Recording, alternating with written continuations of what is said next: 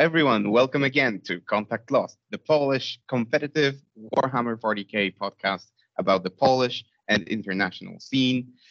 Today, we continue with the series of episodes summing up the WTC, the World Team Championships. If you haven't seen the first episode where I spoke to the representation of the reigning champions of the world, Australia, by all means, go and check that first because it's a very nice introduction to the whole sort of a series. Today we continue with the second episode, and I think my guest will be very interesting for you for many reasons. Again, if you've seen the previous episode and you've heard Liam, who won the single War Master event with his Necrons list, Liam mentioned my today's guest, and he spoke of him only in superlatives. He mentioned that he has heard that this is our young Polish prodigy, a great talent, the wunderkid of the Polish national team. So without further ado, ladies and gentlemen, I give you the Polish Necron player to the WTC, Gyto. Welcome, dude. Welcome. Hello, everyone. Hi. Thanks for agreeing to join us. I think we're in for a great ride and for a very interesting episode. Listen. You appeared on the Polish podcast in your preparation to the WTC. You spoke about your army. You spoke about your concept of the army. So I think let's start with this. Let's start with your preparation for the tournament and how you actually got on the national team. How did that go? How the hell did Gyto, a new player on the Polish scene, or a fairly new player on the Polish scene, get included in the national team? Okay, so my story is actually pretty simple. When the COVID hit and I got a lot of more time because I was studying and I didn't need to attend any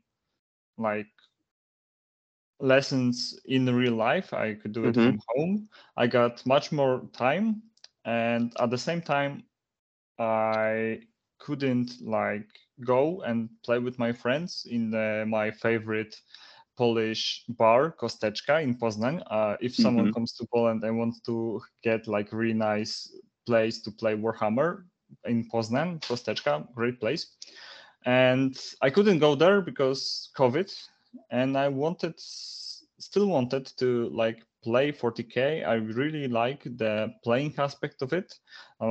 I'm mediocre at modeling, but I really liked the feel of the game and a challenge to play someone else and outsmart him and just have a nice time doing that.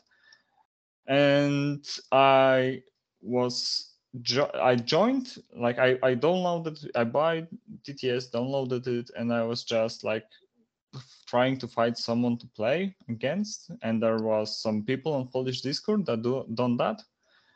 And then the first TTS league started, and I was wondering, should I join it or should I not? And because I was wondering for so long, I actually was late to update my list and stuff. To sign up. Yeah. But I was still I still could play, but I get just penalties for being late. And without penalties, I actually won that TTS league. Wow, your first league, and already a victory. Yeah. But Necrons back then were really strong. That was the start of the 9th edition, and they were pretty top tier army in my opinion. And after that, I play a lot of TTS because I had a lot of free time, and I really liked to do it. And after some time, Typhus started to giving me opponents. So I have he asked me, okay, so I have this guy Duda, maybe you can play him. And I was like, okay. I played him, and I need to say it, I love Duda, but the first game we played, I won 20-0, and I was just some random. Tifus must have seen some potential in you if he paired you against Yeah, so yeah. early. And then he like said, okay, play against Vladi. I lost against Vladi my first game, but the second game I think I won or I like draw. So I was getting the big names down. And at some point when the international like sparring matches start up, I was really excited to participate in them, and I think I got a decent scores. I play only Necrons during all that time. Like for those 2.5 years, I was playing almost exclusive Necrons. Like for a very short time, I was playing Admech. For a very short time, I was playing Renegade Knights. Then for a very short time, I was playing Imperial Knights. But all of the games with those armies combined were like less than I played with Necrons. Yeah, like a fraction of your. Yeah, like in a week. Like in a week, I play more. Like I have a week 100% that at which I played more games with Necrons than I played with any other faction in the game. Wow. Okay. Like so you're dedicated to your single faction. Yes, and that's it. yes. And at some point, I was very worried because Necrons were dropping down and they were worse and worse. And I was thinking they're not gonna make a cut to top 8, and I will not get selected because basically only army I played was Necrons, and all of other armies were just like very, very, very short periods of time I've played them, and I was not as consistent with them as with Necrons. Yeah, inexperienced. Yeah, and even though Necrons were not selected for our top 8, I still make a place in our top 8. I was selected to be a Team Poland member and go to WTC and represent Poland, even though I was not gonna play Necrons. Like that was the idea. Like we really wanted the Necrons as a team. I think like Tifus really tried to like find a place for Necrons in the team, but there was none. And I was playing some Imperial Knights, and then the Nephilim happen, and then the point drops happen, and Necrons, in my opinion, skyrocket up from like, I don't know, 9th, 10th army for the team to like top 1. Yeah. And I was so happy. Like if you see some messages on the Discord, I mean, that day I was like staying up way too long before my job and stuff. Like I was staying way too late and like just being happy that I can play my army. It's like this only army that I collected, only army that I played, and it's only army like I very dedicated to it. And if I go to the WTC and even get like very, very high place, but I didn't play Necrons, I would like feel not complete. Yeah, I can understand that. Yeah. Yeah. So that was your way to the national team. Yes. That's how it happened. So now you got to the national team. I know that initially you got assigned Renegade Knights to play, but then as you just said, Necrons became a thing, so you got your beloved army back. What did your final weeks before the WTC look like? Was it an intensive time, or when you heard that you're playing Necrons and you had so much experience, in your pocket, so to say, you could sit and relax and not focus on this very much because you knew your army through and through? What were the last weeks? No, it was not like this. The Necrons that I played before had a really different role in the team. Like Necrons from before was basically a cog block army. Like you just throw it at something that's dangerous and you get like 9. Or like if you're really good and somewhat lucky, you get like 11. And it was amazing. But building army to do that is very different to be building an army that can make a high wins. That's a hitter, yeah. Yeah, and I think Necrons built like a defender is a little bit waste. Like the potential of this army is a little bit wasted. So Like before, when I was playing these lists that were defenders, Necrons, I got a lot of raids for some time. I got a lot of Scarabs. Like, I think you're starting to see what list I'm referring to. Yeah, I remember because we played that in one of the TTS leagues, and I remember, your army composition, your very meticulous placement on the table, and so on and so on. The time it took to, to properly place everything because you were such a careful, meritorical player and so on. So I can see how that changed with Nephilim coming out. Yeah, and then I need to build an army that's a hitter. And I go through some iterations. Like the first idea was Silent King, 3 blobs of shooty destroyers. And it was actually pretty good. But during the games, I start to see that there's something missing.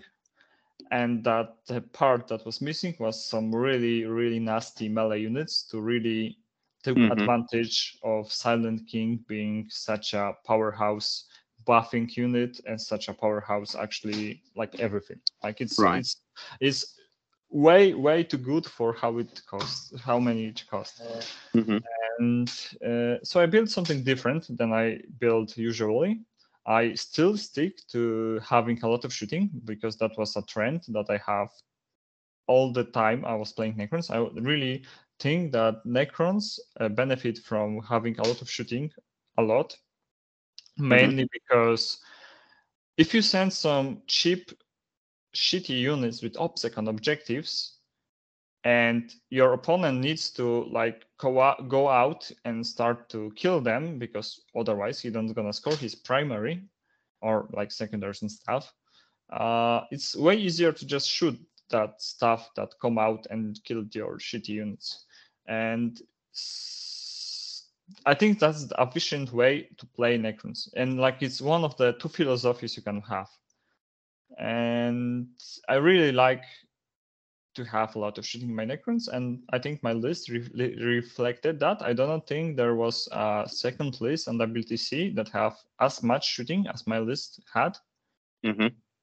Yeah, so that's actually let's stick to that topic for a moment, because when I listen to the Polish podcast of the Polish national team, which I strongly recommend to anyone who knows Polish, basically, but it's a very informative podcast, and I'm sure that there are a lot of players in the world, like in the States maybe, that are of Polish or descent or something, and they might know Polish. I strongly recommend that you check out Team Poland 40K Facebook page and YouTube channel, because there is a lot of good stuff over there. But still, I listened to that podcast, and in that episode, you said that you are pretty confident with your list, and your list is very unique in comparison to other lists because, for example, you didn't bring any Catans or the usual stuff that you see in the list. Can you delve a little bit deeper into that? Why haven't you opted for some other unit that other national teams have considered powerhouses? Okay, so I played Necrons for a very long time, and I tried Catans so many times. And in my opinion, they are too expensive for what they do on the table. Like it's really hard to have a Citan pay off himself in like almost any game. Like you really need to roll some serious dice and like have a lot of luck with Citan to have them pay off like their point value. And at the same time, they don't really play into tempo and like idea of Necron list that I was building, because Necron list is really good at stopping your opponents because of the OPSEC Dynasty and pregame move. It's really good at stopping your opponent from scoring, and it's really good at having like it's not maybe this version, but the previous version that used a lot of Scarabs, a lot of raids, are really good at pushing like one side of the table, like winning, like giving your opponent a defeat in detail, like just closing them in their deployment zones. And Cetans don't do that. Like they don't have OPSEC, they are not fast. Like they are actually one of the slowest units in the army, because they move 8 with fly, okay, but if they advance, they do nothing. Right. They they are monsters. They don't go through the walls when they charge, so they need to go around the walls. So they are really, really slow, and I don't like slow army. Like my Necrons lists are all about the speed. I mean, they were before. Now the list that I took on the WTC was a little bit slower, a little bit more. I don't know how to call it, but it was not as fast, but it was much more heavy hitting than my usual list. But that's because the Nephilim happen and the like Silent King become much more viable, and you didn't really need as much points put in your scoring units because you're gonna have such a easy secondary that you're gonna do it anyway, and you could put more points into just big smashy units that can take some hit and can hit your opponent back. And you don't need as much speed for that. Okay.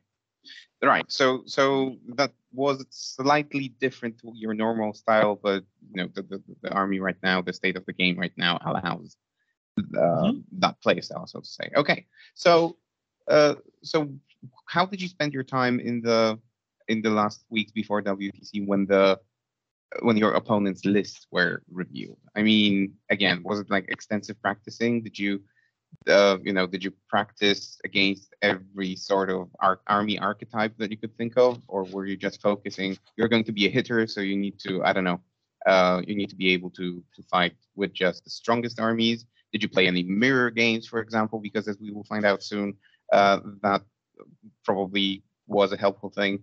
So what was the preparation like when once you found out what your opponents are bringing? Okay, so first things first. We have, like, when we see the list as a team, we have some unclear matchups that we need to play to make it clear, like if Necrons can win against Renegade Knights, or will Renegade Knights smash Blood Angels and stuff. Like, we have just some unclear matchups that we need to test, and we done that first. After that, I was trying to show my team how the different Necrons lists that they might face will behave. So I played quite a lot of games, not playing my Necron list, but playing someone else Necron list. So we can have the worst case scenario that your opponent is very, very, how it's called, like it's a good opponent. Like if you give Necrons to someone who never played Necrons and play a test game against him, he might not perform as well as someone who played Necrons and have experience playing them would. And I was playing in that role a lot, just showing my teammates how to, like, what Necrons can do.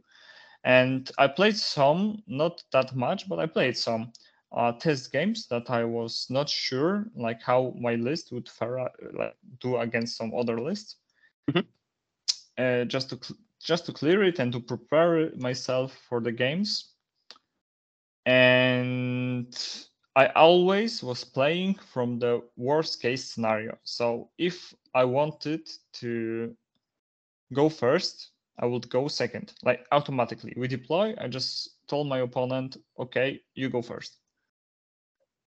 And I play a lot of games that were very difficult because like everything was set against me, and like I think whole of our team was not playing the easy matchups, and like we like almost no one role to go first. Like we decide what's worse for our player. And play from that, and like try to see like how far can you go and still win. Yeah, so I played a lot of games like that, and also I discussed a lot with some of the other peoples that like play army that could give me problems. So for example, when we like, I can talk about this now. I couldn't before the WTC, but now I can. Like my list had some bad matchups. I wouldn't say that any well done Necron list would have a big loss because their secondaries are just too good and it play missions too well. But I have some pairings that if I get them, I might not get as good of a score as like on the others. So that was Imperial Knights, that was Renegade Knights. That pretty fast I find out that my list without Titans, with a lot of shooting, with some really nice toolkit to deal with knights, could play actually the Renegade Knights. And before that, I was really skeptical about playing them. But after I played some test games, I was like, okay, it's not an easy matchup, but I can manage it. And we also try to play some of the more unusual lists to get like hand of it, like how they work. But we really, I think, as a team, we skip Australia. And it's not because we were thinking they are gonna be bad or the list are bad. Like the list were a little bit different, but I think like Pumba said, like, man, those guys gonna get some points on this tournament, and he was right. He was very right. Yeah, He's very right. And we didn't play enough against Team Australia list because there was no time. Like we tried, like you have a choice. You can play 5 games, and you can play 5 games against lists that most countries will have. So for example, you spent one of those games, everyone needed to play, almost everyone I think, and like most of people needed to play against Bloody Rose Sisters. Like every single country almost had them. And I think every single one. Maybe, yeah, it might be right. Or like one didn't have it. And the lists were very similar. So if you play a game against that, for example, you take a list of Team England and play against their sisters. If you get USA sisters, they are so similar, like you're gonna have a very well-known pairing, and you can make a really good estimation against that. And some of the more unusual lists we just skipped because there was not time to test all of it. And it makes sense. And you know, the Team Australia had a lot of those really weird lists there. Yeah. So it comes back to bite us in the ass. Yeah, they pride themselves on that. So again, Liam mentioned that in the last episode that they usually create lists that do not stick to the usual archetype, and they want to catch their opponents off guard by that. And I think it only shows that they succeeded. Yeah, and like big shout out for them to doing that. It's really, really, really, like we were thinking that in this edition and like because of how easy it is to get an information on what works and what's not, and what other like countries would probably bring, like the meta builds pop up really quickly. And if you look at the mathematics on some of those builds, like it's just looks like the perfect list, and there's not much to change. Like we as a team had some lists that were a little bit different than the usual list. Like for example, Duda's Renegade Knights, or I don't know who's have a weird list too. Like our Imperial Knights were a little bit different because we got some Moriaxes, we got Noble Combatants. Like we had some stuff that was not usual.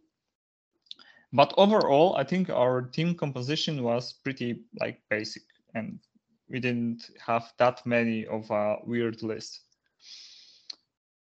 And I really appreciate, and like I don't know what's the word for it, because I'm really excited to be here and I keep forgetting words in English. Don't worry. I'm very happy that the Australian lists that were very different work out. Like it's a good thing for the whole game as a whole. Like you can take something that doesn't look optimal and make it work. And nice. So that's a question that I wanted to ask, at the end of the podcast, but we might as well just ask it now. So I read today, I think there was a survey on the Polish Discord about what people think about the game, and why do they participate in tournaments? Does the Polish ranking make sense to them? Blah blah blah. And there was this one answer that I found in that, because the results were published on Facebook.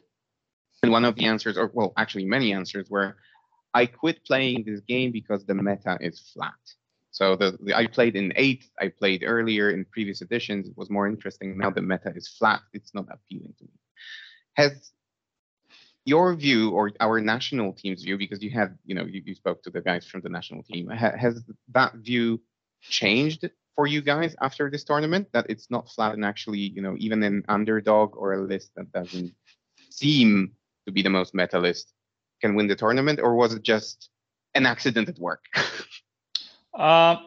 So we going to WTC, we're thinking like the unusual list will not work, or at least not work as well as they did.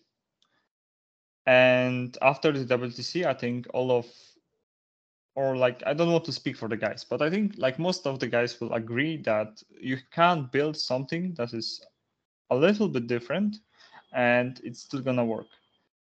But some core of an army will not change very much.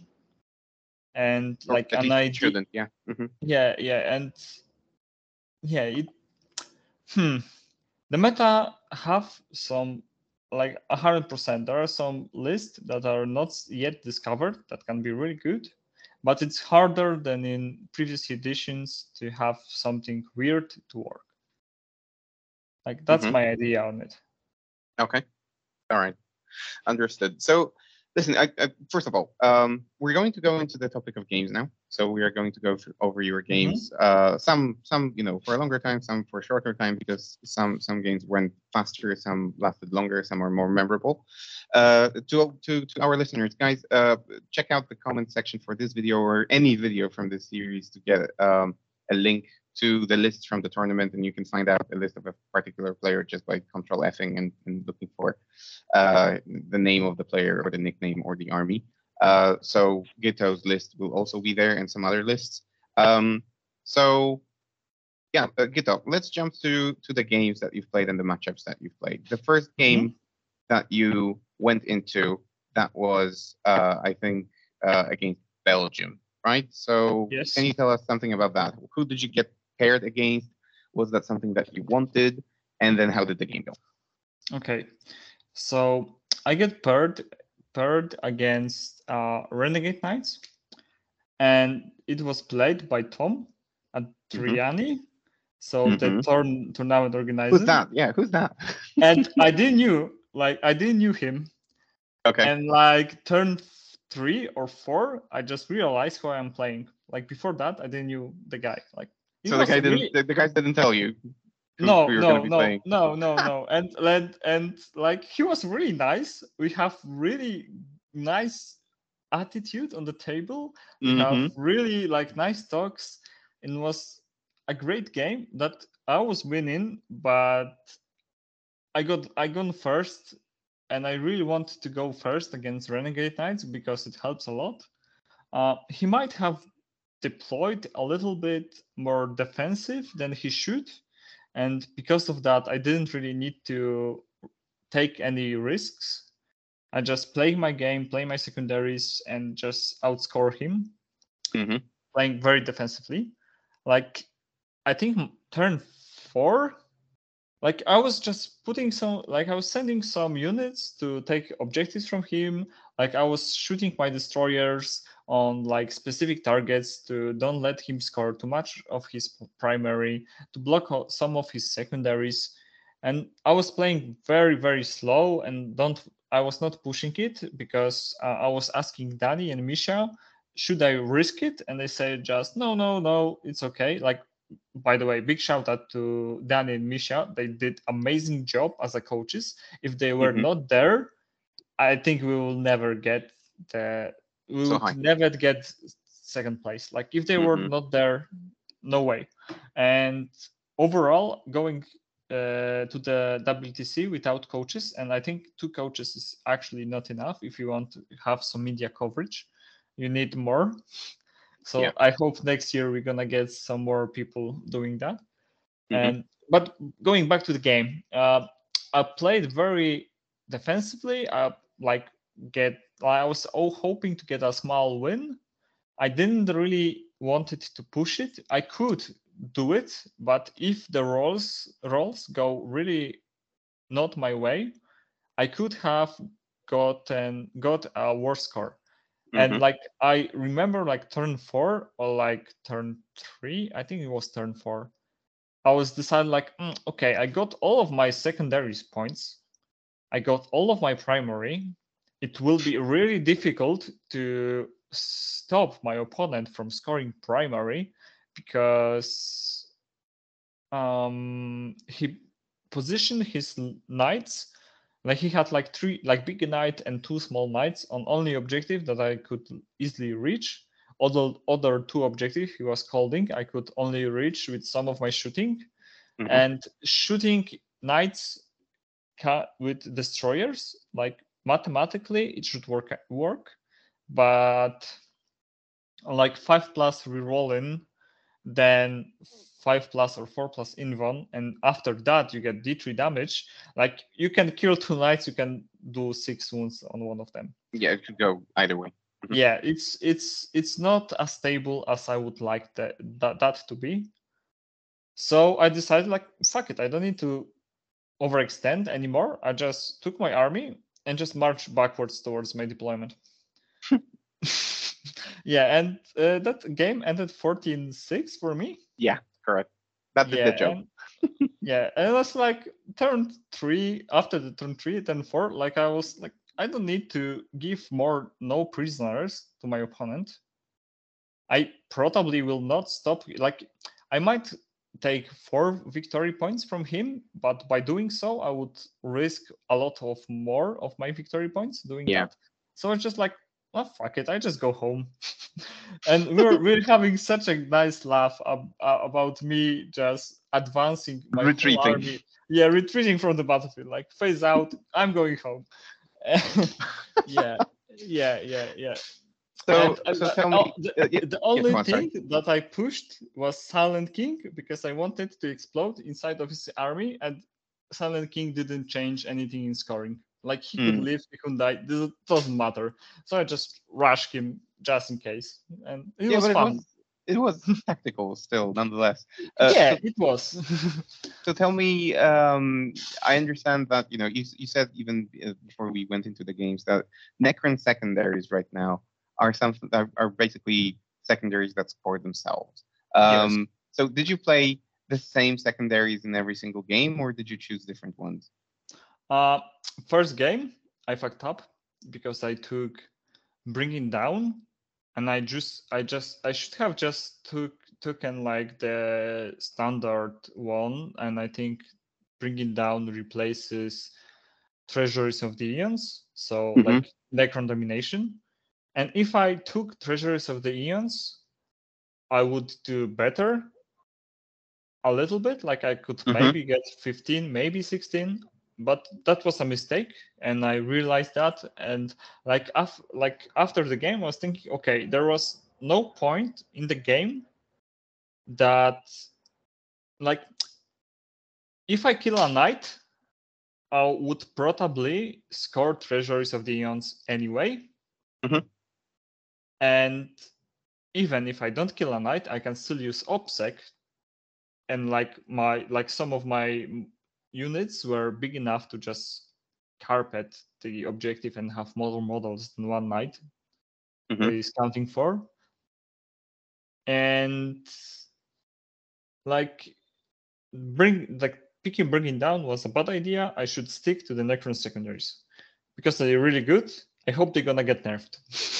It's just too easy. It's coming from a Necron player, so it means a lot. Yes, the person that's play only Necrons for like past 6.5 years that I'm in this hobby, I was playing only Necrons, and I think Necrons now are too good, and I preferred to play them like an underdog. Like I was so happy to get my 11-9, like a really small win. Hard-fought 11. Yeah, hard-fought 11 against like Drukhari when they were really good and dominating. Like I was loving that. And now having the top meta army, I was having fun, but not that much as being underdog and fighting for every point. Okay. So tell me this, because I forgot to ask about that before we went into the games. This is, and everyone who's listening, this was your first WTC or ETC. Well, one was called WTC, but it was the first one. When you were going into that, did you have anything like, I don't know, stage fright or something like that? Were you scared? And then the first win against a very seasoned player, Tom Adriani, so a very experienced player, did that help against that stage fright, or were you already quite confident when you were entering the tournament? Okay, so that was my second real life event abroad, and I attended some, like, I don't know how many, but I attended some team events in Poland. I attended one singles in Poland, and that was Heresy, Tri-City Heresy. I love you guys. I love this event, and I'm so sad that I cannot go, but I think I need to get some relationship points first, because before I go to another tournament, I need to do that first. Yeah, unfortunately. Yeah. So I forgot. Oh yeah, no. So did you have stage fright? Yes. A little bit before the first game. And after that, it was a running joke in our team during the WTC. Like, after the first game, I was so hungry for more that I heard the Doom music play all the time. I was just there, and I was loving it. I didn't feel afraid. I was loving it. Like, I really like to compete. I really like how the 40K feels when you're competing on the very high level. And I was enjoying it all the time. Yeah, the blood rush in your veins. Yes. And then the adrenaline. Yeah, I can completely understand. I love that. Okay, so with that blood rush and with the adrenaline pumping, you went on to face Denmark, I think. And against Denmark, you got paired against Thousand Suns. So how did you feel before the game, and how did the game go? Okay, so Thousand Suns played correctly against my list that is lacking some mobility, and overall the Thousand Suns army having pretty good defensive profiles and pretty good offensive profiles, especially how much mortal wounds they can deal. Is not as easy matchup for Necrons if your opponent plays it perfectly, and perfect in this case is playing very defensively and just not letting you get close to him and use all of your damage at once. Potential, yeah. Yeah, like just playing very defensively, getting any points they can get, and because of secondaries, they should lose, or at best case scenario, they should have a draw. But you can do it with Thousand Suns list, and the list I was facing could do that. Like, the list have every single tool he needed to get a small loss or a draw if he gets really lucky, or I fucked up somewhere. And turn 1 and turn 2, I think, I don't remember if the big flip happened on turn 2 or turn 3. But basically, I got first. I just go out, score some points, lose some of my crappy units, but why not? I can get, let me not lie, 12 points turn 1 just by moving 2 units up the board, like 2 cheap units. So why not? I done that, and it also helps me screen some of his teleports. Yeah. And I was like, okay, I got some points. Now your turn. I was seeing that my opponent was looking for an angle to push, but because my units were up front and he couldn't teleport, he opted to wait one more turn.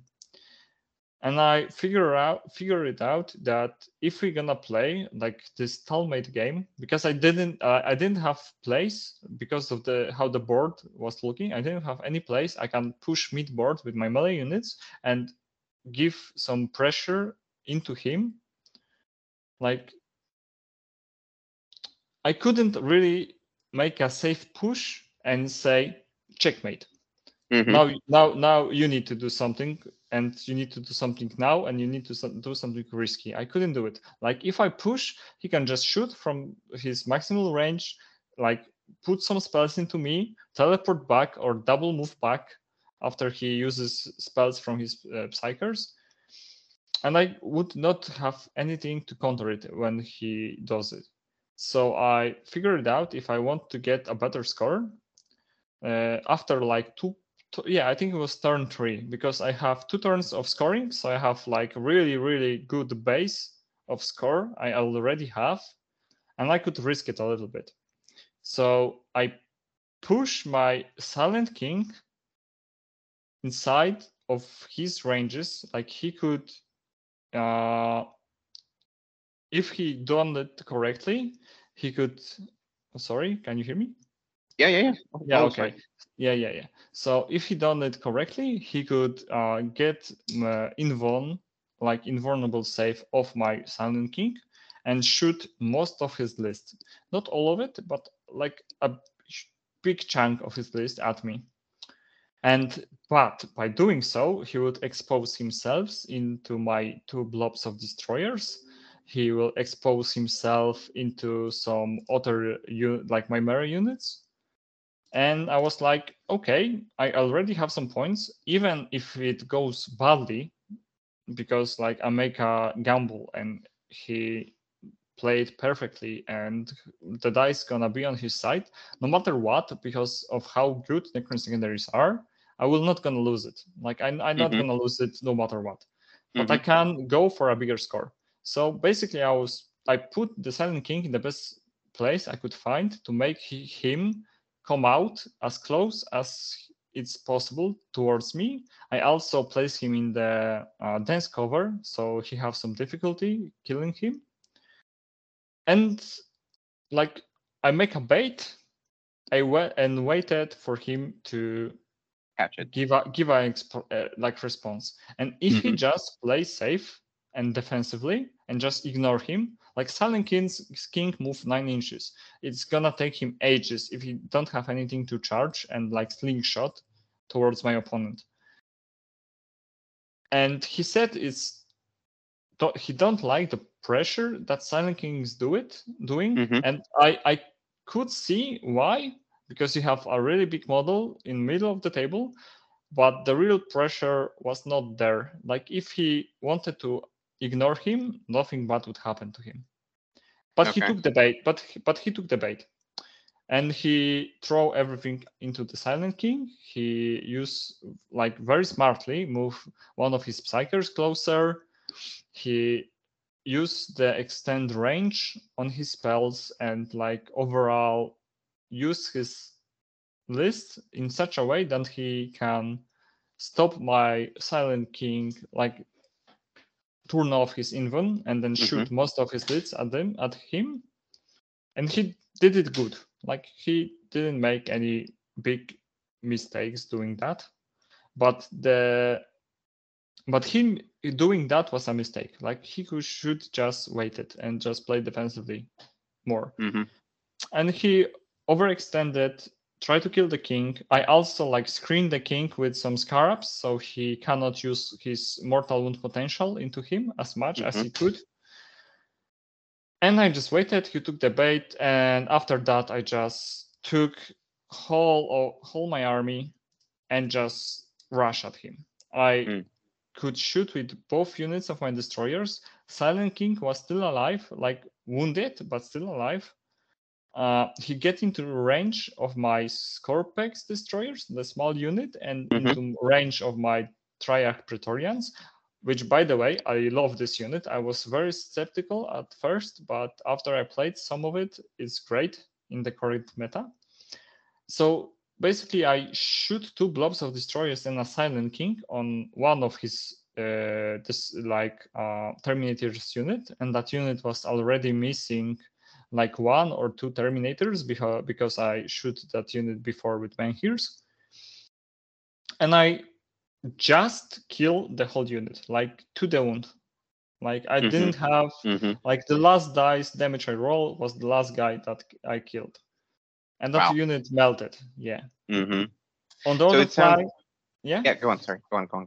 And other flank, I use my melee units to charge his other unit. This unit took huge losses. Like there was only like 3 models left, so I kill his big hitters, and after that I just keep pushing him. So it sounds like there was a lot of mind games in that game. A lot of like it was a lot about proper positioning and so on, and you executed that flawlessly. And the score reflects that, I think, because it was 19-1.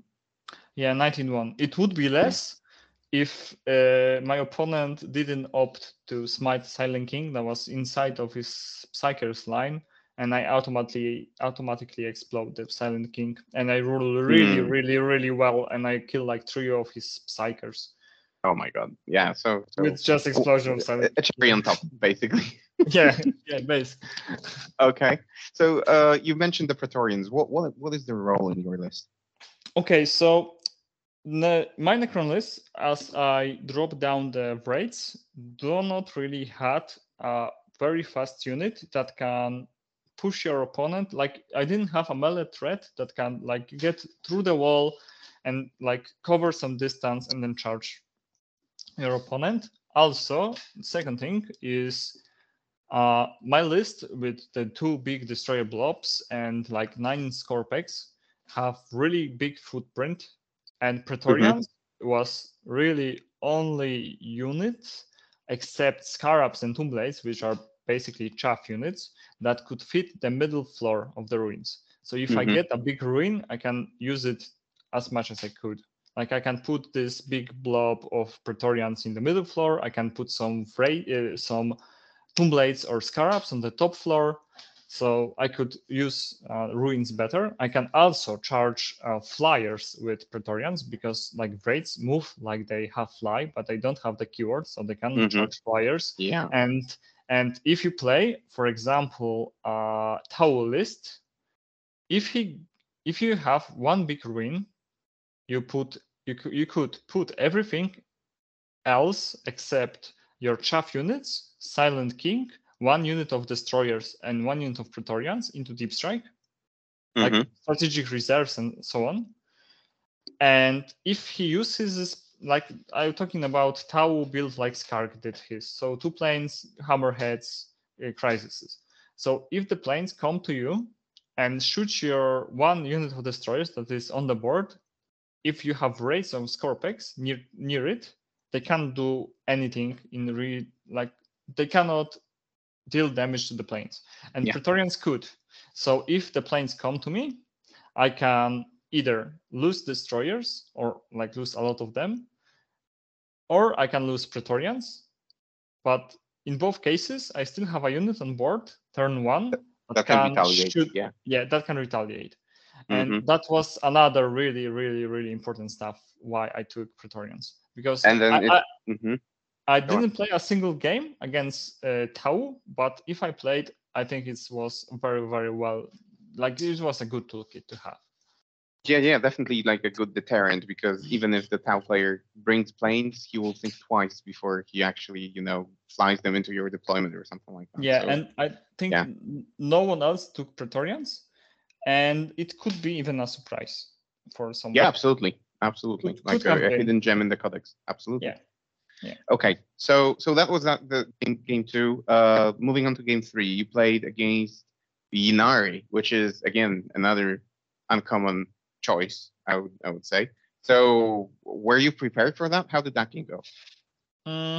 Okay, so this game I went second, and like basically looking at his list, I knew it's gonna be I don't want to say easy, but like on the list building level, his list was a very bad matchup, had a very bad matchup into my list. And that was Switzerland, by the way, right? Because I didn't say that. Yes, yes. Yeah. And I don't recall his name, but he was such a nice player on the table. Like overall, like all the players I faced on the WTC, I didn't have a single bad player, like bad manner or something. But he was especially trying.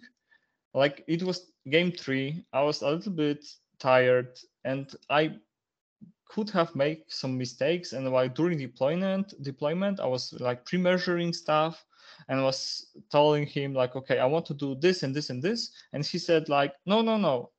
If you make some mistake, you just tell me, and we're gonna work it out. Like no worries, it's just a like game. gentlemen. Yeah, that's fantastic. like he's not here to get the first place. He's here with his friends and his team to have really good time. Like he was playing to win, but he was not at all cost. Yes, one of the things, and also like I think they didn't really prepare as much and as hard to try to get the top score. They tried to do best they could and have as much fun as they could. And that was, I think, the philosophy of that team from what he said. And we have really nice game.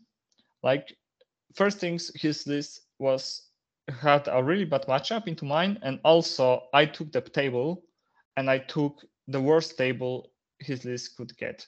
Like the idea was I gonna get 20-0 and rest of the team will do some scores, but we got easy 20 no matter what happens because I have the list, I have a good pairing, I have a good board. Just, like before the game started, it was already over, I think. Like there was if I don't make any silly mistakes, there was, I think, no way he could get a win or even a close draw. He maybe could get 1 or 2 points here and there, but like it was not his game to win at all. Yeah, and there are just games like that. And yeah, of course. Like it happens. Well, I had some games like this with my Necrons before they were really good. That some pairings you just cannot win if your opponent is like competent and know what is doing. Yeah. And we had just a really nice game. We had a lot of really nice talks about the hobby and stuff. And it was a really nice last game for this very tiring like first day of playing, because we got 3 games and it was really chill out game. We have our nice talk. It was just great. Awesome. So so I heard that the first day was very demanding. Yeah. But then let's look at day 2, because day 2 is when the things start getting serious. I think that you hit the first game. You were going into the second day knowing that you will be playing one of our biggest opponents ever, so Germany. And I saw when the pairings were like posted on the Facebook page with a picture of the entire team doing the pairings. There was a picture with Skark not wearing his shoes, and somebody commented, "Ooh, Skark is not wearing his shoes. Things are, shit hit the fan." Yeah, so, that's basically it. So how did it go against Germany, and what was your pairing? I was playing a Tyranids player that have very different Tyranids list than everyone else in the tournament. He had a Mortal Wound spam with a lot of Xenotropes. Like he had 3 units of Xenotropes, 3 units of Neurotropes, 2 Harpies, some Biowars. Like basically all the Mortal Wound spam you can get in this army. And also everything had 4-up Transhuman and had Invon for the most part. Yeah. And I played that was one of the lists that were not standard that I played before. And I played before like Mihu, one of the guys that didn't make into like top 8 and didn't go as a coach, but was helping us all the time when we were preparing. And I play against him playing this list. I went second because, of course, we play like the worst case scenario. And I won like 19-1. So Wow. that was one of the lists that I was very confident that I know how to play against, and no matter what happens, I gonna get a win. If I get first turn or if I get some lucky dice rolls, I can stomp it even more. Right. So and I didn't. And when I was deploying, I again, I don't remember the name because I don't remember name of people I work with even in the same room, and I'm really bad at remembering names. But this guy I played, I know he's on the podcast of Team Germany, and he was really nice guy. We had a very nice gentleman play game, and yeah, I think he was a little bit surprised when I get first turn, and I just took whole of my army and just rush it at him. Like two blobs of destroyers. I turn one. I get to turn one. I teleport one of the blob of destroyers in range to shoot his harpy. The second one could get some shots on the harpy, like two of the little guys could shoot, and like all of my menhirs and all of my heavy destroyers could shoot at one of the harpies.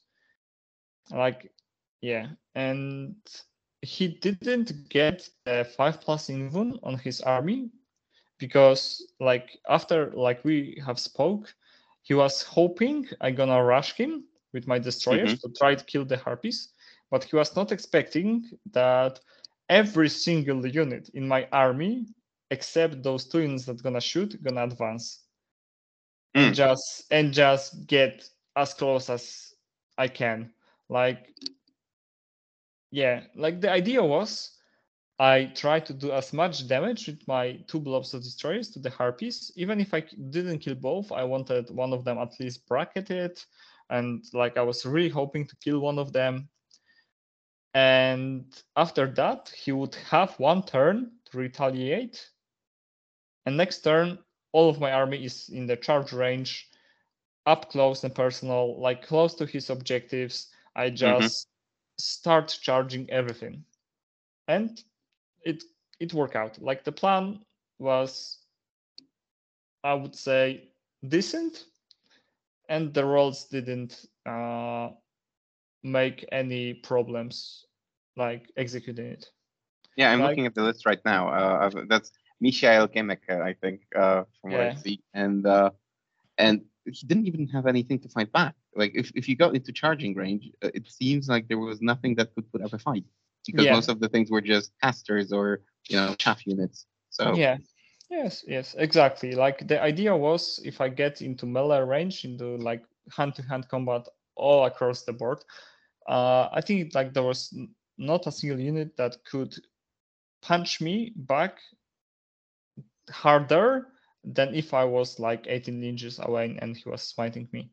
And I gonna hit him much, much, much harder if I get that close.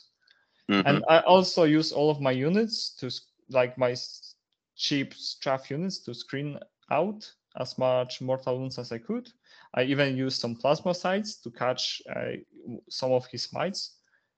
And that was basically it. Like turn two, I charge everything. Even my shooty destroyer started to make charges, and just to take him off the objective, deal some damage. Like I have a protocol to fall back and shoot all game, so no matter what, I can still shoot something. Yeah, and that was the story. Like the whole game, he was scrambling for points. He make a really good job. Like it's I think it's a success that after I get first turn, I got some decent rolls on my destroyers that I killed both harpies. He get 3 points. I think it's the most he could get, and he done it. Yeah. So 17-3 was the final score. Yes. So yeah, very, very well played. I think you managed to basically crunch his playstyle, what his list can do, and you counteracted, and it was a good choice. Fantastic. So that was a big thing. Winning against Germany is always big. It's always something that we both enjoy in particular. And from there on, you moved to France, right? Mm-hmm. Right. And you got paired, from what I see, where are you? You got paired against the Renegade Knights. Yes. Okay. Again, was that something that you wanted? Did you want to? I mean, did you feel you have the potential to destroy them, or was it an unfavorable pairing? Okay, so Imperial Knights and Renegade Knights are not as good as a pairing for Necrons as some Yeah. other armies. But if I would want to choose one of those two, I would definitely pick Renegades because they don't have -1 damage in shooting. They got less. They don't have influence in melee, so I can deal with that. And again, I got lucky. I get first turn, and I was knowing if I get first turn on the table we're playing, I can just close him off. Like if I don't get turn 1 and he go first, I will have some problems. I would probably win it, but there is no chance for me to getting like very very very big win. I would just get a small win and that would be okay, I think. But I went first and just use one of my 5-man Tombblade unit to close one of his flanks. I used 3 Scarabs because there was a really narrow place he could go through to use close other like corridor he could use to get his knights on the board. And I think it's hard to call it a mistake. I think it was more of a gamble. He deployed 2 of his knights, small knights, very close to he was deploying them on the edge of his deployment, and we were playing the quarters missions, on which if he done that, and if I'm standing on my deployment edge, I got like 2-inch charge that I cannot fail if I do it. I didn't do it because I wanted, if I don't go first, to hide my destroyers, Scorpion destroyers. So I had a little bit longer charge. I have like 5-inch or a 6-inch. I don't remember charge to make. But if I make it, my buffed up unit of Scorpion destroyer is gonna charge 2 of his knights, and that Scorpion destroyer unit with his buffs, like with the buffs on, even if he use -1 damage, have a pretty good chance of killing both of them. I didn't manage to kill both. I killed one. Second was on 2 wounds left, and when he retaliated, he didn't kill much. So yeah, he basically got close in his deployment zone, and throughout the game, he tried really hard to get on the board, but I was just doing everything I can. Like even at one point, I was like, okay, I can score. Like I could have scored 12 on primary, but was like, no, I prefer to stop him from getting on the board.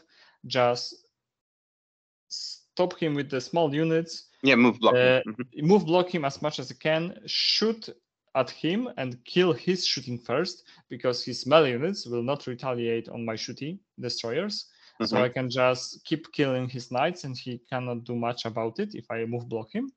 And every turn, push one of my melee units on some of his knights that are closest and the biggest threat to me. And I just did that all game long.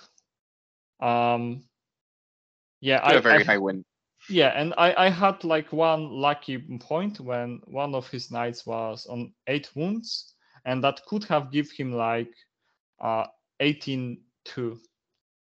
And I was like joking about that I will get lucky on this roll. And the knight was on 8 wounds. I hit my heavy destroyer.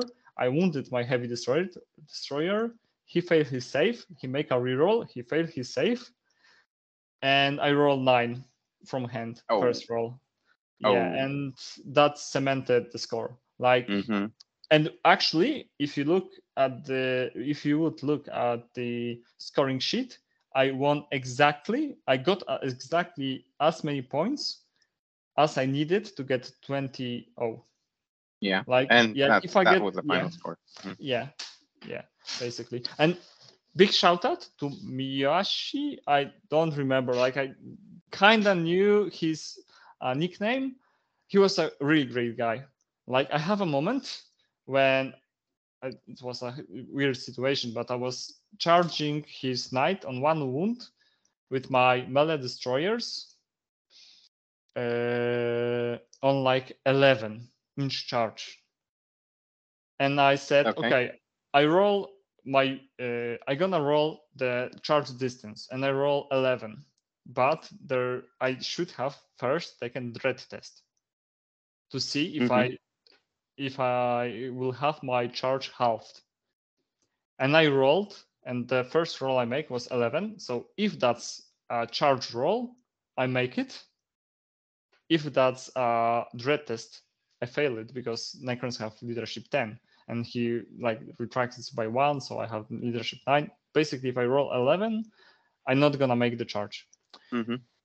And I declared that I'm making a charge move, and he said, and after I roll it, I realized what happened, and like looked at him, and he said, "No worries, you declared what you are doing.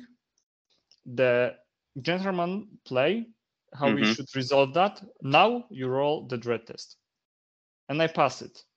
And I think that shows like very, very high level or gentleman play from him. Yeah, but it also shows the importance of communicating your intent during the game. If you say or tell your opponent openly what you're doing, and and he agrees, and you are both in the clear about it, then even if something like that happens, it's very easy to just take a step back and maybe do a roll that you've missed or something else. So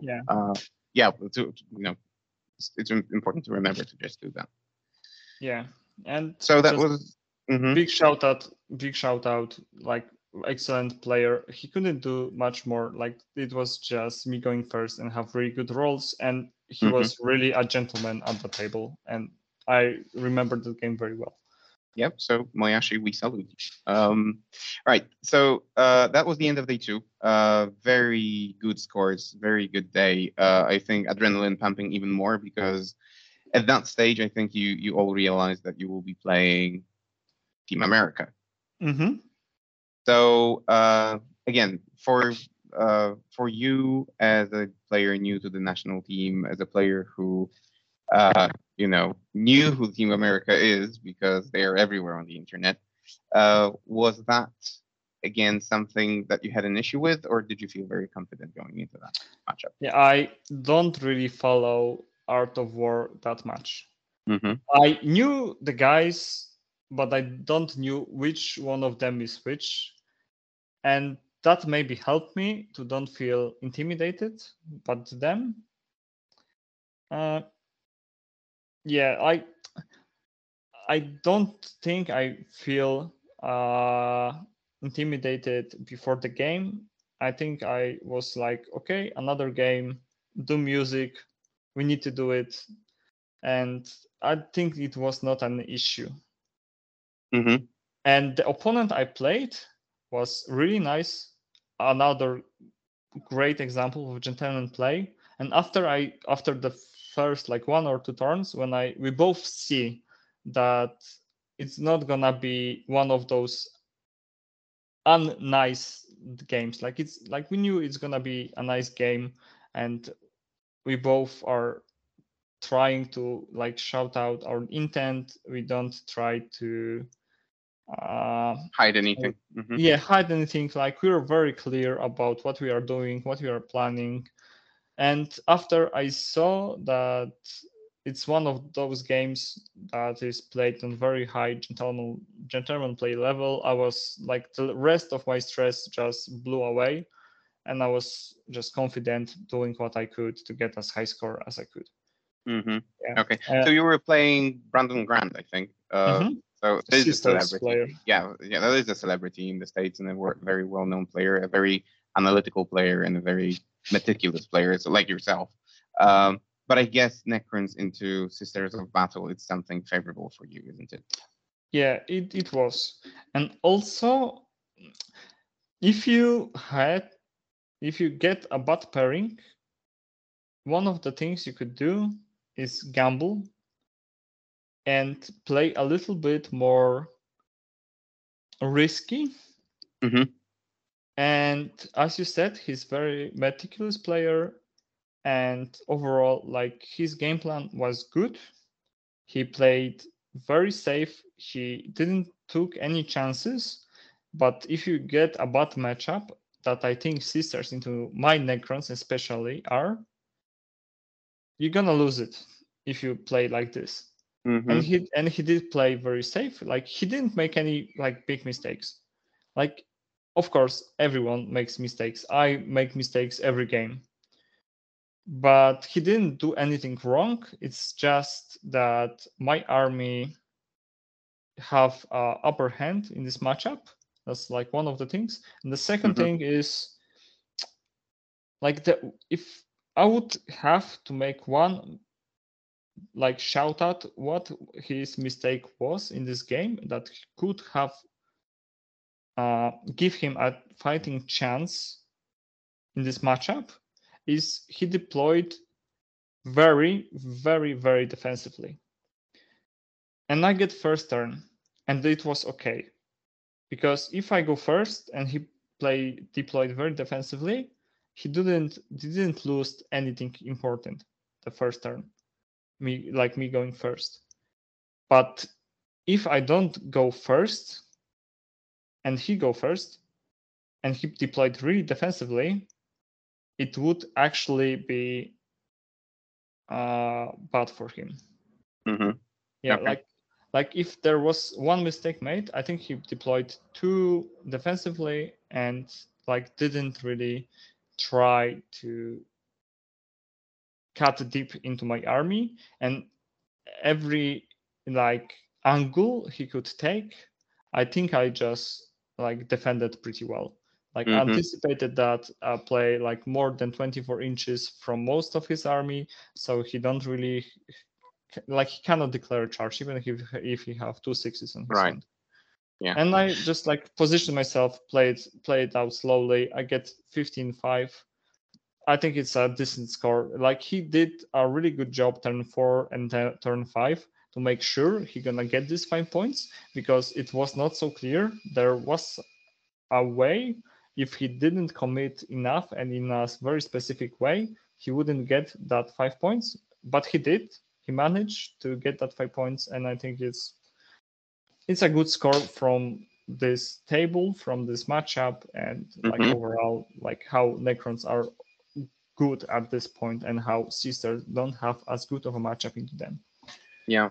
So you said at the beginning that he might have risked more, and it's probably easy to say now from the perspective of like being after the tournament and knowing, but at that very moment, in that point in time, that was his judgment call. And again, he's a very experienced player, so I understand that he probably didn't want to risk it in a game with such high stakes, because we're talking about if you win, you go closer towards the final. If you don't, well, then you don't. And yeah, I agree. And it's easy to judge after the game. I agree 100%. Like, I don't hold it against him. I just said, like, if there was one thing that I would change in his game, that would be that. Yeah, but it's really Go on. But it's actually really hard to do in team setting. It's even harder to do in singles. Like, in singles, you can risk it. It's okay. If in team tournament, it's you need to really be confident doing.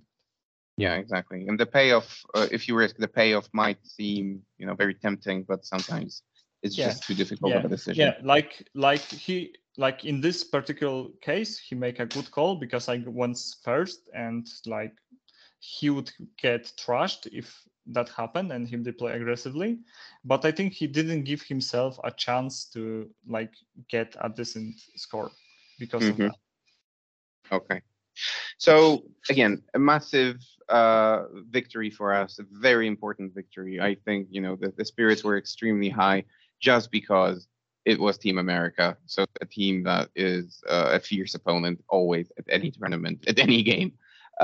So that was fantastic, and then that cemented your position and opened up the way to the final. The final that you played against the guest of my previous episode. Again, guys, if you haven't seen it, I strongly encourage you to watch it because it's really fun with Liam and Denise. But Gito, your account of the game, you played a mirror game. So were you prepared for that?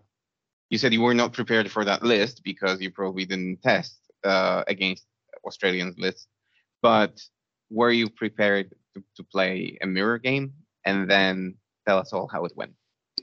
Okay, so before the tournament, after the list were released, I have like 1 or 2 games of mirror, and I have them against Citans, so really completely different list. But as I said before, I play very similar list back in the day, like 1 year ago. I had like basically the core of the list was the same. I got 27 scarabs, 15 raids, and back then I didn't use Silent King because Silent King, like nothing in the army had core, so he didn't work. He didn't play. Yeah, he didn't play.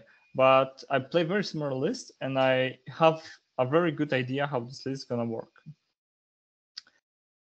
And going into this matchup, we were playing on quarters again, so very close. We have very like short distance to our deployments. And if he deployed aggressively and get the first, like if he deployed aggressively, we're gonna have a roll off, like straight up. Like who gonna go first? I'm gonna smash this matchup. But he didn't. He deployed extremely defensively, and it caught me by surprise.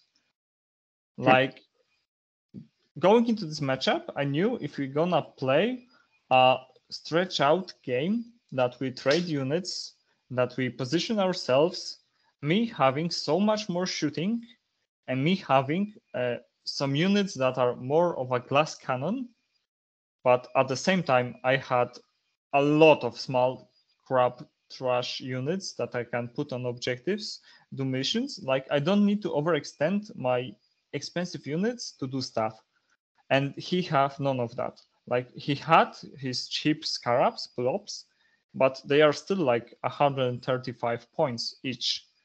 And I can do what they did, like in like not everything, like I cannot do everything like this big unit does, but I can do some things, like for example, jumping on an objective, pushing Veil of Darkness, or like move blocking a little bit something. Because actually in this game he had fly almost everywhere or similar ability on crates, but I can do stuff without exposing myself. And if we get a drawn out game, my firepower will just crush him. And of course, that's a lot of wounds to chew through. That's a lot of very, very fast units to like look for and like watch out for. But if I can get my destroyer blobs into positions on this table, basically, just because it's very important. On this table, if we stay in our deployment zone in like 1/4, we are basically safe. Like there's nothing that bad can happen if you are staying inside, like near your home objective. And if you just come out either way to like adjacent quarters, if you go there to catch an objective, you're gonna be in the open and you can shoot at your opponent if he does that. Yeah. And I got a lot of more shooting. So I when I see the table, because I was not choosing myself a table, our captain, Pumbaa, Mason, like Tafus, Mason, like our pairing team were choosing the tables. So we didn't look only about how the defender will play on which table. They will look on a team as a whole and took tables. So we got as many good tables in the team, not like one guy will have a good table because he choose good table for himself, and then we have 2 matchups on a bad table. Yeah, so on this table, if I can push 2 of my destroyer units on a good position, like to the sides of the, like they're 4 quarters into the no man's land quarters and just build a defense around those destroyer units. Through the course of the game, I will outrate my opponent, and in his list was basically a wave of Canoptek units, and I needed to take this wave, survive it, maybe move back a little bit, and using my shooting and my more higher damage dealing units, push him back, and in the end of the game score above the draw. And if I do that and he played good, I should have a small win, not a big one, because it's Necron Mirror. If none of us make any mistakes, I probably would have, it's hard to say. We didn't play that game because one very, very special thing happened. But if we play that as intended is a bad word. As planned, I should get a small win, not a big one, a small one. So it was looking good at the very beginning. Yeah, I screened myself from Veil of Darkness. At least I think I did, and I remember that because I still have nightmares about that game. Big shout out to to this day. Big shout out to Liam. He's an excellent player, and that game was a lot of fun. And I think this game was worthy of the finals. Even the dice, there was not a single moment when something died. There's 20 dice more to roll to save. So many times something died on the last dice roll. Yeah. And yeah, it was very tense, very close. I mean, it wasn't very close in that sense of the score, but it was very tense and the rolls were very, very close together. And I do not think one of us get a huge advantage because of the rolls. It was very tight game for some reasons. And I turn one, I got to turn one, and I look I wanted to go first, but after me going first and looking at the table, what happened and how much I can shoot and what I can shoot. So basically, I can shoot some scarabs. I was thinking well, if he deployed defensively like he did, I don't really want to go first because I need to expose my units first, and I can screen out his Veil of Darkness with just pregame moves for the most part if I play my Destroyer blobs pretty defensively. So the plan was I put my 2 big Destroyer units in the position that if he get on any objective or he try pushing one of my side objectives, but on my side of the board, I'm gonna shoot him. And rest of the army was making sure he will not shoot my destroyers with his destroyers. That's one thing that I was trying to make sure. And second thing was, if his Scarabs wave hits me, I will have every single attack I could get to kill it as quickly as I can, because I played that list and I know 27 Scarabs look terrible for your opponent, how you kill that. But when you put your army to work, it's doable. You can do it if you prepare for that. And basically, I put those 2 big destroyer blobs in very good positions, and it feels after my turn 1, I make some charges with my small 3-man Scorpex destroyers, because I went first and I wanted to slow down his Scarabs a little bit. So I tagged one of his Scarabs units. Looking back at it, I should tag 2 of his units, but I didn't. But it was okay still. And I used my Chronomancer Arcana to slow another unit of his Scarabs, so he cannot as easily push as deep into my deployment as he would like to. And I think that worked out well, and I screen out as well as I could. And we have that one small WTC ruin in middle. And I see that I actually asked him, and that were my words, how many destroyers you can fit on this side of the ruin. And on this side of the ruin was range and line of sight to one of my destroyer units. And the answer was, like, I asked him like 2 or 3. He said, yeah, like 2 or 3.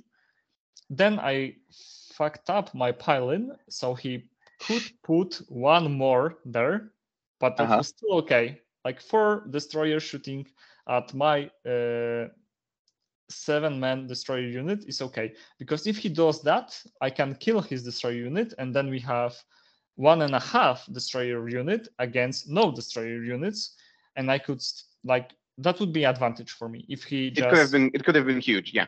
Yeah, it could have been huge, and what I was seeing that he can put like 2 or 3 after I fucked up one of my pile-ins 4 destroyers, and I was like, okay, it's okay if he teleports. Like, if you're playing on such a high level, and I think it was a very, very, very, very high level game, one of the hardest I've played. You don't really want your opponent, like you don't want to stop your opponent from making mistakes. And if he teleported to shoot with only 4 of his destroyers, there was a really, really good chance that would have ended extremely bad for him, and I didn't want to stop it. Yeah, and I was like sacrificing about 170, 180 points of my list just to make sure my destroyers are safe and in good position for the turn 2, when I gonna just shoot everything that come out of his deployment zone and deal as much damage as I could. And then the turn 1 for Liam happens. And I didn't know that you can do it in WTC, because none of the sparring partners I play, and no one, like, I play a lot of TTS, I don't play a lot of in real life. And even in real life, when we play in Poland, no one uses the small ruin, because like we were thinking that is forbidden to shoot from outside of the ruin. Like if you are on the side when the windows are, you cannot for any reason shoot on the other side because of obscuring. And you cannot do it if you are a vehicle and like stuff like that. But turns out, if you are breachable, you can put your bases into the windows and shoot through them. When this happened, I called the judge. One judge came, said, yes, Liam can do it. Then the second judge came, yes, Liam can do it. And at this point, you don't really gonna argue with question judge. Yeah, exactly. Yeah, like, well, so the game go on, and Liam shoot his destroyers into my destroyers, and it was terrible feeling there. Like, I sacrificed about 200 of points just to make sure this 300 point destroyer unit gonna be safe, and then I look, and it wasn't. And also, like, he deal 23 wounds out of 22. And if you know the Necrons, if one survives and 1 wound, like 2 or 3 gonna come back. And you are still in the game. And it was very hard to look, and I felt extremely bad at that moment when he shot. Yeah, no wonder. It's like it's seriously like a back-breaking moment during a game. Yeah. And at that level, to add insult to injury. Yes, like we playing for the first place. Yeah. I have make a checkmate, and he just do a reverse, like he reversed the situation with that. Yeah.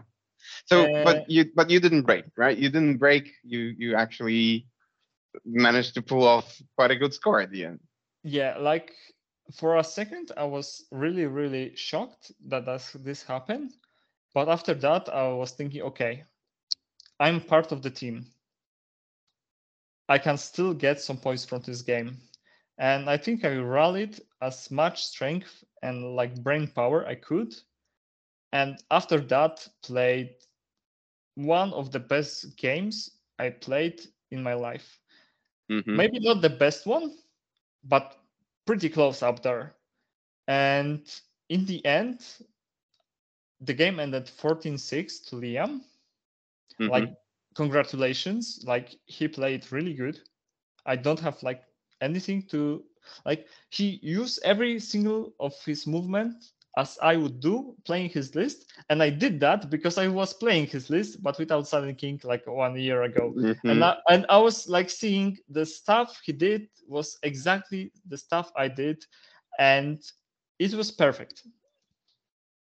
Like he played really well. So for you, that game was, as we say in Poland, it was literally sculpting in shit. You were like in such a bad position, and then you had to crawl your way back into the game, and you did, and that's great. Yeah, and like one thing I just want to mention, or maybe two things. At the end of the game, the second unit of destroyers have a kill count of like 4 scarabs, 10 wraiths, and his destroyer unit. Like MVP.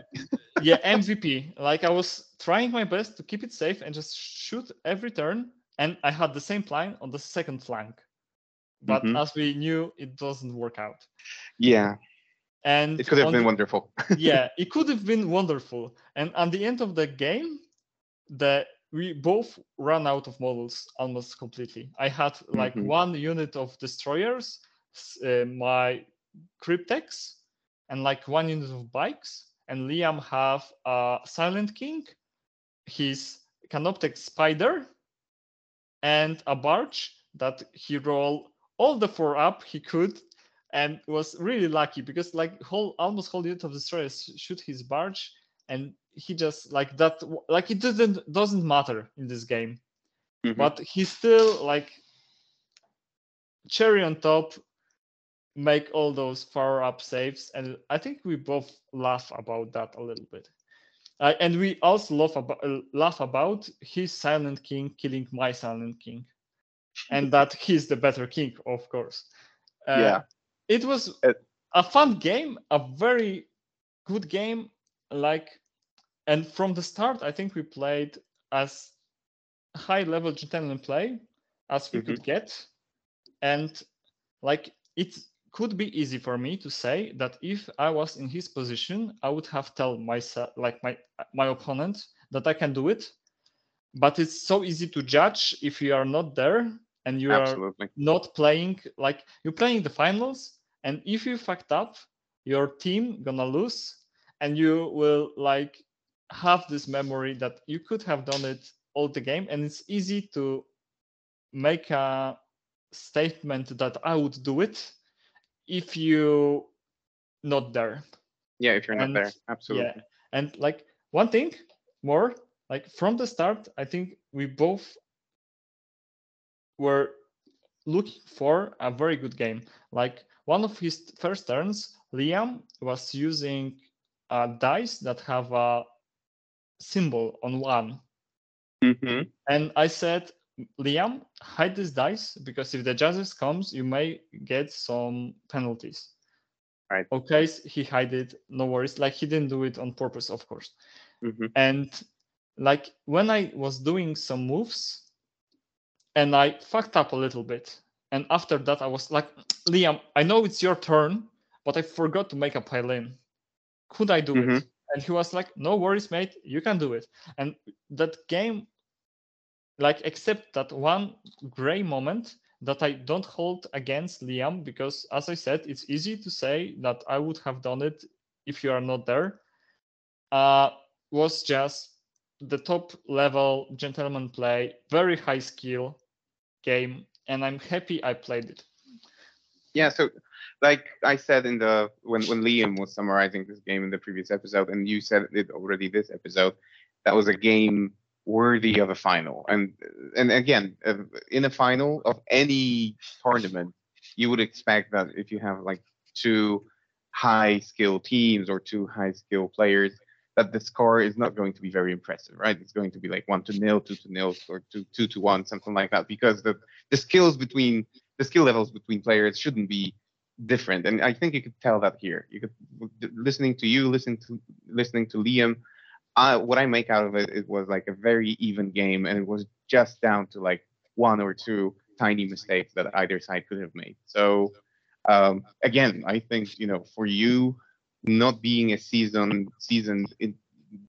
international tournament player, you did stellar. Really, that was exceptional play. So kudos to you, Meister, because it's great, mainly to you, that we've taken that second spot, I think, with all the points that you have scored. So no, yeah. It was team effort. Like, I get some easy pairings there, and like it was team effort. Like, some of our players, like Vishnya, took the games for the team. Like, he was thrown under the bus, and he did his job getting his points.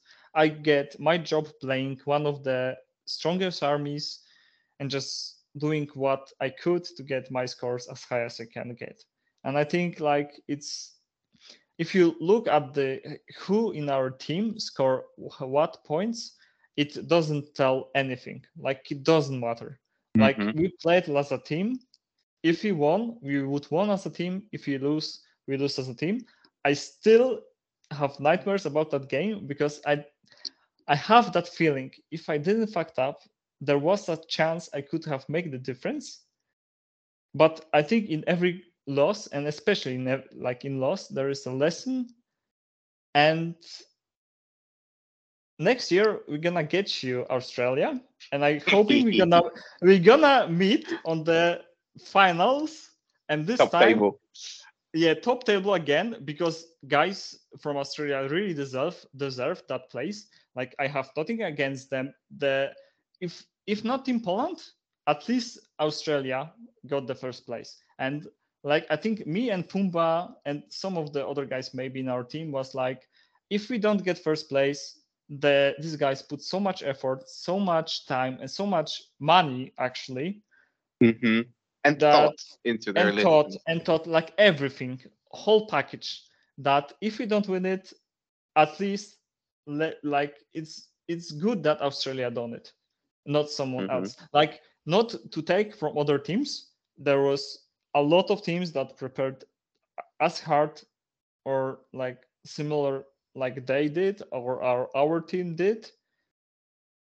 But I think like if we would choose a team that gonna win first place, and that's cannot be Poland, I think I would choose Australia. Yeah, they definitely deserve to take the cake. Yeah. So good for them. Right. Okay. So that was it. That was the tournament. What are your final thoughts after the event? Like, I mean, you spoke about gentleman play. I think that this sort of breaks the stereotype, especially in Poland, that competitive play has to be about tryhards and whack players, win at all costs and so on. You just given an account of something completely opposite. So that's great. But anything else? Any other thoughts about the event? Anything that maybe could encourage our listeners to try and go to the event as mercenaries or something? Is that a good experience to go to that tournament? Why as a mercenaries? Like, if someone is better than me, he should take my place in Team Poland. Like, yeah, but I'm even talking about international teams. I'm saying anyone. Okay, so it was great fun. It felt like the best place to be if you are the 40k player on a planet for me. I really like competitive play, and if you know me, I really like the games to be on very high gentleman play level. Maybe because I'm a little bit soft. Like, I actually have a talk with one of the like captains selection, I don't know, like the people that would choosing the Polish team. that sometimes I play against myself because I help my opponent so much. And I think you need to have a nice balance of that. Like, you don't help your opponent, but you give him the information so he can make like decision. Calls. Yeah. And I think like it was that. It was like, even if in the Liam game against his Necrons, I actually asked him the wrong question when I was referring to his destroyer unit, if how many can shoot me. Like, I didn't ask how many can shoot me. I asked how many can fit on the side of the ruin. And I should have clarified that. Yeah. And other than this little gray point, I think all of the games were really nice. I have met excellent people, very nice people. Big shout out to one of the guys that I met at. So the summary is here, and now I just want to like give a shout out to some of the people. Absolutely. May I do Go it? Ahead. Yeah, okay. Of course. Feel free. The floor is yours. Yeah. So I want to make one shout out to a guy that I don't remember because I don't remember names. But I met him on Alpine Cup, the other tournament I was going abroad.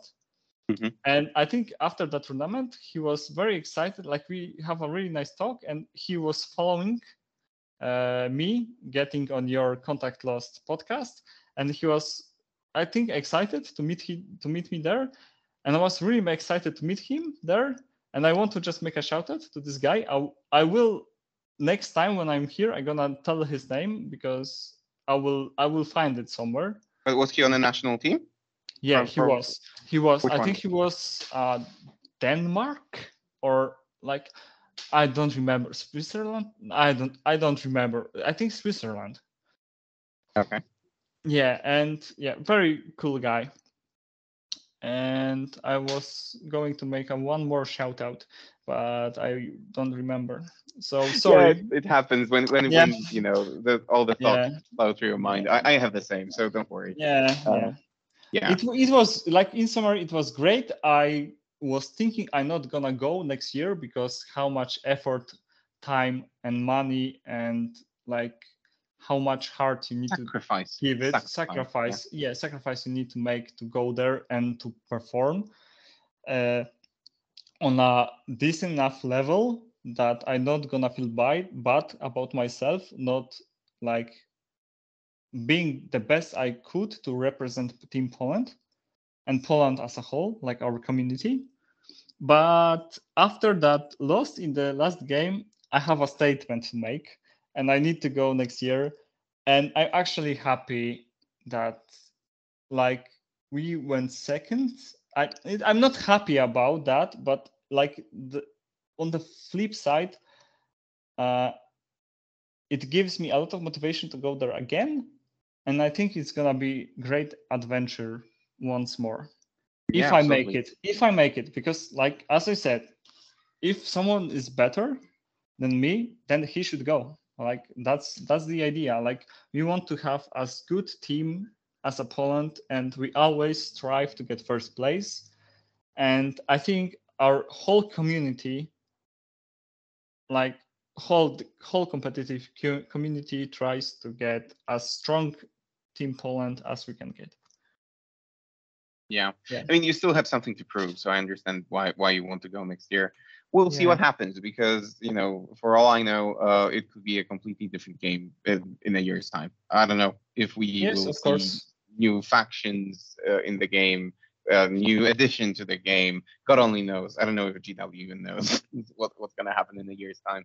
But fingers crossed that you get to make the team and that you get to represent us again, because it was really exciting to watch you play.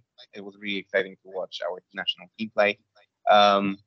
And yeah, I think this basically wraps it up. So unless there is anything else that you want to let us know about, I think I'll wrap the episode. So Gito, it has been go on, sorry. Nothing. Like, it took more than we expected. than we I mean, planned anyway. than we Mhm. planned. Yeah, expected maybe not because I talk a lot, but yeah, as we planned. Yeah, But it's all good content, so that's fine. I So hope listen, so. I hope so. yeah, absolutely. So listen, I thanks again for joining. Thanks again for sharing about all this with us. I wish you all the best. And to our listeners, again, if you like what we do, please make sure to leave a comment, subscribe, or leave a like because it really helps us grow.